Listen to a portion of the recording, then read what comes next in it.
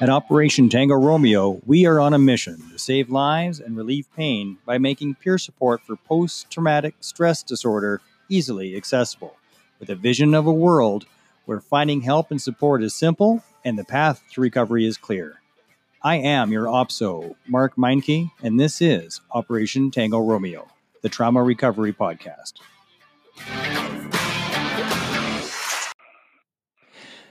And we are recording. We have online Dr. Robert Perkins, psychophysiologist, professor, CISD instructor, and police chaplain, and also the author of a textbook on chaplaincy. Dr. Robert Perkins, thank you so much for being on Operation Tango Romeo today. My pleasure. Thank you for having me. You betcha. Well, we've got a lot to cover, but we generally keep these down to 20, 30 minutes because I keep it bite size. So Operation Tango Romeo is a trauma recovery podcast. And so glad to have you on because I want to talk about critical incident stress debriefing a little bit, being that you are the expert on that. So as a preventative measure for PTSD, how effective is it? Studies will show, you have to understand that the measuring stick for the success of a critical incident stress debriefing is not necessarily whether the person develops post-traumatic stress disorder or not, but rather that the trauma that they've been experienced, it mitigates the physiological and the psychological effects of that trauma, and it keeps them from repressing it. But studies have shown that when a CISD is done in the proper time frame by a properly trained individual, the success rate is between about 80 to 85% that person will not develop either operational stress injury or post-traumatic stress disorder. So it truly is an ounce of prevention is a pound of cure. Absolutely. And if you look at the sort of the complexity of treating post-traumatic stress disorder after someone has been diagnosed with it, something that is a relatively simple protocol that can be done by lay people. They don't necessarily have to be mental health professionals. It is the most practical thing that emergency services can do in sort of mitigating the huge amount of effects of trauma on their employees. So get it early and avoid the long-term costs. Absolutely. Now, how has this evolved over the years? Back in my day, I'm not that old, but old enough. I did a combat tour in 1994 in the former Yugoslavia. And we had a few instances, but there was only one that warranted. I mean, there should have been more, but there was one where we had the chaplain sitting down with us and doing the critical incident, that version at the time in 1994 of a critical incident stress debriefing. And how has it changed from then to now? Well, it's changed dramatically. Critical incident stress debriefing was something that was pioneered in the early 70s. By a person by the name of Dr. Jeffrey Mitchell. Dr. Jeffrey Mitchell is a clinical psychologist and professor, but he was also a volunteer fireman. And he noticed the effect of trauma on the people that he was working with in the fire department. And he came up with this protocol. It was really first utilized by military, primarily in the United States. And then slowly it began to transverse into non-military applications, into emergency services, into hospitals and police departments. The early model, what it did was it had an outside party, usually a mental health professional that was sort of taken under contract, that whenever a police department would have a traumatic incident, they would schedule a debriefing and they would bring this sort of outside person in to conduct the debriefing. Now, within the last decade, Dr. Mitchell has seen that the debriefings are actually much more effective if the facilitator is actually part of the actual peer group. And so instead of contracting now out for these services, what police departments are doing is they're taking frontline people, generally up to the rank of sergeant. They're also including people from dispatch, and they're training them as critical incident stress debriefers. And they've found that when the person that's facilitating the debriefer is actually part of the homogenous group, that it is extremely more effective. So is that what they call cultural competency? That's another word that you could use to describe it. That's correct. The problem is that especially within the police department, that there exists a subculture, and you're either in or you're out. And we talk about there's this sort of blue wall, and if you're not in that circle, there's not generally a level of trust. So when you bring an outsider into a room full of police officers and you're asking them to describe things that they felt and things that they were thinking, there is less likely that they are going to be as transparent as they were if the facilitator wasn't a member of their peer group. And so that they've found that this is a much more effective way of doing it. I see this in the veteran community as well. When you're trying to get into the OSI program, Operational Stress Injury Program, they are so backlogged that the best that they can do as a stopgap bandage is put you into the sort of I'm trying to think of there's a program they put you in. It's 10 weeks. So you go once a week for 10 weeks, stabilization series. That's what it's called. And it's run not by other veterans or police officers who speak a very similar language. I find we tend to get along really quite well with each other. But Sure, absolutely. for this stabilization series, is done by the clinicians, and that's enough to pop a lot of the guys right out of the room.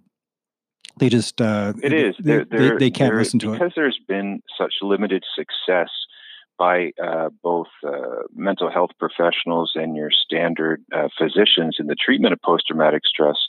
There is a hesitancy, and many people, the most common practice besides prescribing pharmaceuticals is behavioral and cognitive behavioral therapy. And a lot of times the therapist is going to ask them to recount this event several times. And so they're taking these people back to one of the most unproductive moments in their life. And the fear of having to do that and feel these physiological and psychological and emotional aspects coming out in their body is enough for them to not want to either attend the program to begin with or to continue if they've had one session or two. And I can understand that completely. I've been in therapy for 3 years, and depending on the topic that we're going to be picking at, mine is a Tuesday morning. But just the anticipation, even though my mind feels like, oh, I'm okay, but my body knows, and the physical things that start happening to me the day before are unbelievable. My digestive system, headache, tension, the joints in my body, my whole being hurts, and my mind is right whacked out, not able to think clearly the day before. And depending on the topic that we were dealing with, I can be fried for 2 or 3 days after. It's really tough. And then you add into that the success rate of that form of therapy is extremely low. So in the United States, I believe the average military veteran that participates in a traditional PTSD treatment, the people that actually go from start to finish is around 15%. Wow. So it's a very low rate of people that continue because they don't find it effective, and they find it more traumatizing than if they weren't getting the help. We have seen good results, and I'd like you to speak to it, although out of your giant resume, you can let me know how much this is in your scope.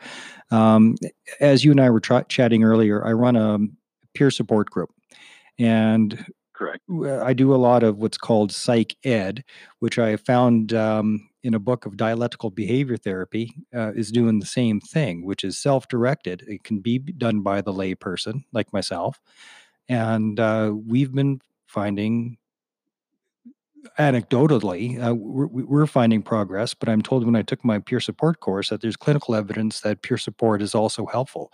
I was wondering if you could chime in on that. Sure, absolutely. If you really look at the intelligent design of the human, and whether or not your belief system puts that as God as the creator or the creator, our bodies were designed in a way to be very utilitarian, both in physical injury and in mental injury. And so we were designed in such a way that we are able to recuperate from these things that we're exposed to from traumatic incidents without the need of ingesting pharmaceutical drugs or these other things. And so what you've been describing in psychoeducation, in my experience, is probably the most dynamic and most successful way of treating post-traumatic stress disorder. And there is a new model of treatment. It's called cognitive meditation therapy or cognitive meditation technique. And what it does is it teaches people what's very common from people that have experienced every treatment known to mankind for PTSD is the success that they feel when they attend a yoga session. And they'll say, I have terrible symptoms of PTSD, but when I go to yoga, when I'm there, I don't have those symptoms. And usually for an hour or so afterwards, I don't, but they do come back. And so what we do is we teach people what it is that when they're in yoga and they're practicing what's known as a breathing-based practice, of how that physiologically changes sort of the dynamics of their own body. And we teach them how to make that a cognitive process of the mind that allows them to utilize that without having to be in a yoga environment. And that particular mode of therapy has a 98% success rate in eliminating the physiological symptoms of PTSD for life. Now, how much yoga are we talking about before it sticks permanently? Well, first of all, it doesn't involve yoga at all. Okay. And the treatment modality takes about 2.5 hours long, and it's one time. And the great thing about this is it does not require the person to recount the traumatic incident. What it's doing is it's teaching them how their body works, and it's teaching them what's actually producing these physiological symptoms that we're associating with post-traumatic stress disorder. And it's not so much as the event that's caused them to happen, but it's something that they are doing, and they may not be conscious of it, in how they're breathing and how they're tensing their muscles. And so we explain to them what causes these sensations. And when you know what it is that's causing them, then you know to do the opposite that will eliminate them. But this is science. So science, when it's done properly, works 100% of the time. And so we're teaching people the science of the physiology of the human body. So what type of meditation should somebody be looking at, or breathing exercises? What resources could somebody listening go to for the right breathing exercises, the right meditations that would be effective? Well, this is something that is being taught at the College of Certified Psychophysiologists in Anaheim, California. Their website is www.ccp.college. And this is something that is slowly now being integrated into mental health practitioners. Now, you have to, if you say, sounds like such a great treatment, why haven't I heard about it? Why isn't it being done by everyone? Well, the bottom line is that if you're able to treat someone in 2.5 hour session, that it doesn't make a lot of money for the people that are practicing it. And if you look at the billions of dollars that is represented in PTSD medication with big pharma and everything else, there's really no incentive for people to cure people's ailments quickly. At least certainly in the United States, but it's much the same in Canada. Big pharma has a big stake in the treatment of many things, PTSD being one of them. And so it's been kind of an uphill battle in explaining to people that this is something that is relatively simple. You don't have to be a mental health practitioner. You don't have to be a doctor. You don't have to have a high level of education to understand the basic physiology of the human body. Going back to your other question in respect to meditation, it has nothing to do with meditation. People experience this in yoga because when you're doing yoga or when you're practicing meditation, you are doing something that is a breathing based practice. And so you are basically changing the rate and the way that you are breathing that you would normally do sort of outside of that environment. So what we do is we teach exactly what happens when you do apply that, and we give enough information that the brain can sort of incorporate this into what we call a cognitive behavior. Now, in order to get the brain to make something a cognitive behavior, there's a process that's involved. So first of all, the brain has to understand what the basic concept of what we're talking about is. And then it needs all of the backstory. You just can't say, so many times we hear just breathe, but we never really go into explaining why. What is it that happens when we breathe? And so in order for something to be implanted and become a cognitive process, it has to have all of this backstory. Once it has the backstory, it will begin to test this. It will put situations where it will apply this. And then at some point in time, it will become an automatic cognitive process. Now, how does somebody access, say in Canada, I have listeners from around the world, literally, but how does somebody access this type of therapy? Well, we do a lot of work with a nonprofit that's called the Restored Heroes. That can be reached at restoredheroes.com. And by simply reaching out, sending an email or going on the website and asking for a little bit more information on how this works, someone would be very happy to direct them in the proper way where they could learn this process, learn more about it. Now, do you have to be a psychophysiologist? Do you need a doctorate to be able to teach these techniques? Absolutely not. In fact, in the critical incident stress debriefing certification, when we're teaching people how to be debriefers, there is a very small amount of this science that's actually utilized, and we're training these people in how the human body works and how to explain to people that are suffering from specifically physiological symptoms that they find overwhelming, how they're going to be able to overcome them. So it's something that a layperson can learn. Is not rocket science by any stretch of the imagination. And are you growing in a cadre of instructors to scale this? Yes, we are. At this point in time, the CMT, as it's called, is the certification is being taught through the College of Certified Psychophysiologists, but it's something that can be done via distance learning. We do Zoom classes to people all over the world, teaching them this technique. And the author and pioneer of this particular technique is a woman by the name of Dr. Veronica Maxwell. She will be doing sort of one-on-one in a large sort of class all around North America and Canada, bringing people together, both that sort of need the treatment as well as those who want to help other people by being able to utilize this treatment. So how widespread is this treatment now? Like, say for Canada, Southern Alberta, where I'm at, if I wanted to. Well, it's not very widespread at all. Yeah. And the reason that it's not very widespread is that it took a long time to get this out there. There are a lot of people where when you take away the people that need it, people that are providing alternative measures of therapy that, again, are revenue generating, they have a lot to lose when something like this comes and becomes sort of mainstream. So it's been an extremely uphill battle to get that treatment out there. All you need to do is talk to people that have had the treatment and that are sort of physiological symptom free from their PTSD, which when that happens, that allows mental health practitioners to be able to deal with the non-physiological symptoms of PTSD and the emotional issues that a lot of times when the physical symptoms are so great, they won't go for that help because they know that the minute they walk in the door, they're going to feel overwhelmed. In general, from the experience in the peer support group that I help run and being in the veteran community, it seems that the longer you go without treatment or diagnosis, for myself, it was 22 years before I was diagnosed. The longer you go, the more difficult it is to treat. Is that still true with the method that you're using?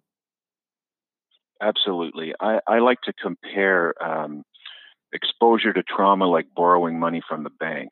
So there's a cost to the human body, both to the physical body and to the mental part. When you're exposed to trauma, there's a cost associated. So if I borrow $1,000 today and I pay it back at the end of the week, there's my $1,000 principal and then a small amount of interest. The longer that we go without dealing with that issue, you've accumulated a lot of interest. And so whether it's a month, whether it's a year, 5 years, 10 years, when it comes time to pay, you're dealing with such a larger problem that's manifested itself. And as well, if you're in emergency services, likely you've accumulated other traumatic incidents that will compound that initial one that initially gave you problems to begin with. Do you believe in the idea of the trauma cup? What, or some people say the trauma bucket, that whether it's childhood or occupational, anything that's happened that's traumatic in your life, that it is all cumulative, and then once it gets to a certain point, trauma cup is too full. That's when you start seeing symptoms like anger and outbursts and inability to properly regulate emotions. Do you believe that it's all 100%, okay? 100%.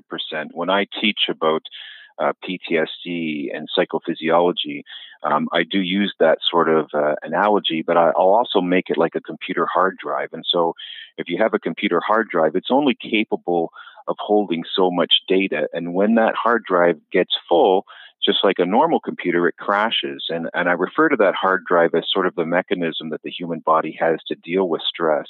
And so when that hard drive crashes, the human body does not have, it's not equipped with another process. And so trauma affects people so many different ways. And that's why when someone's hard drive crashes, some people get physiologically sick, some people get depressed, and all of the symptoms are different, but absolutely.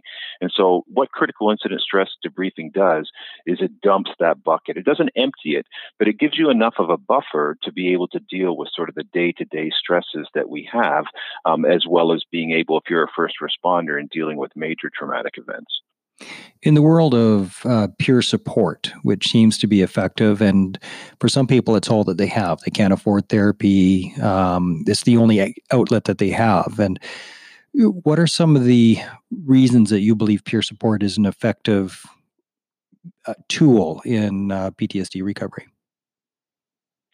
Well, first of all, when you have someone that you trust, and that when you have someone that's likely sort of being exposed to the same sort of environment that you're exposed to, there's a automatic understanding that this person is going to sort of get the story that you're sharing with them. Number one. Number two, timing is everything. In order for a critical incident stress debriefing to have maximum effect, it has to be done within 24 to 72 hours. And so when you're dealing with peer support, the likelihood that debriefing can be performed within those 24 to 72 hours is much higher than if you were contracting that out to sort of an outside agency. And so the combination of both, and just the general sort of familiarity of having someone either who I know or who at least is a member of the same organization that I have, that I'm in, will have a much higher success rate as far as the person being open and honest and sharing how they're thinking and how they're feeling in their sort of process of dealing with the trauma. If you could, and I'm sorry I didn't prepare you for this question, but as best as you can, what would you say are the top two or three do's and don'ts of peer support? Hmm. Well, first of all, I believe that if you just have a genuine interest and you want to help peers, but you don't sort of pursue any training, can be extremely dangerous. So I think there has to be a basic level of peer training. It doesn't have to be mental health training per se, but the number one successful peer support element would be critical incident stress debriefing, especially in dealing with traumatic stress. And I think that you have to have a plan. So if you're putting together a peer support program and it's something that you've never done before, then I think what you want to do is you want to reach out to another organization that already has a plan and already has a template, because it can be extremely dangerous if someone with very limited knowledge on how peer support works puts together a plan without sort of any real help. They will mean well, but they may miss some very, very crucial key elements that needs to be in place for a proper peer support program to work. Are there any good? Because I've been looking. I'm creating some standards for it. But do you have any resources that you know of that already set out some really good standards for peer support? Yes, I do. The Ontario Mental Health Association has one, and an organization that I work with, the Ontario Critical Incident Stress Foundation. One of the things that they'll do is for especially police departments, fire departments that don't have a peer support agency, is they will come in and they will provide them that sort of consulting that's required to put that program together for them from start to finish, and also including in that the training and certification of critical incident stress debriefing. All right. Well, I'm definitely going to be trying to access as much material as I possibly can, and I'll talk with you off air here of how I can get my mitts on that, because I'm trying to develop the book that I'm started to write is two parts. Part one is how to be a good peer supporter, one-on-one, and part two is how to be a good peer support facilitator. Because, as you've already said, and I'm so glad that you did, it's an extremely dangerous role. You can do harm so easily because I mean, you're not a psychologist by any stretch, but you're in that vulnerable position where if you don't do it right, you can do more harm than good. No, very well put. All right. Well, Dr. Robert Perkins, thank you so much for being on Operation Tango Romeo today. Super valuable episode. I appreciate this very much. And if you could just stay online while I shut her down. You are listening. All right, it was my pleasure. Thank you so much. You are listening to Operation Tango Romeo, the trauma recovery podcast for veterans, first responders, and their families.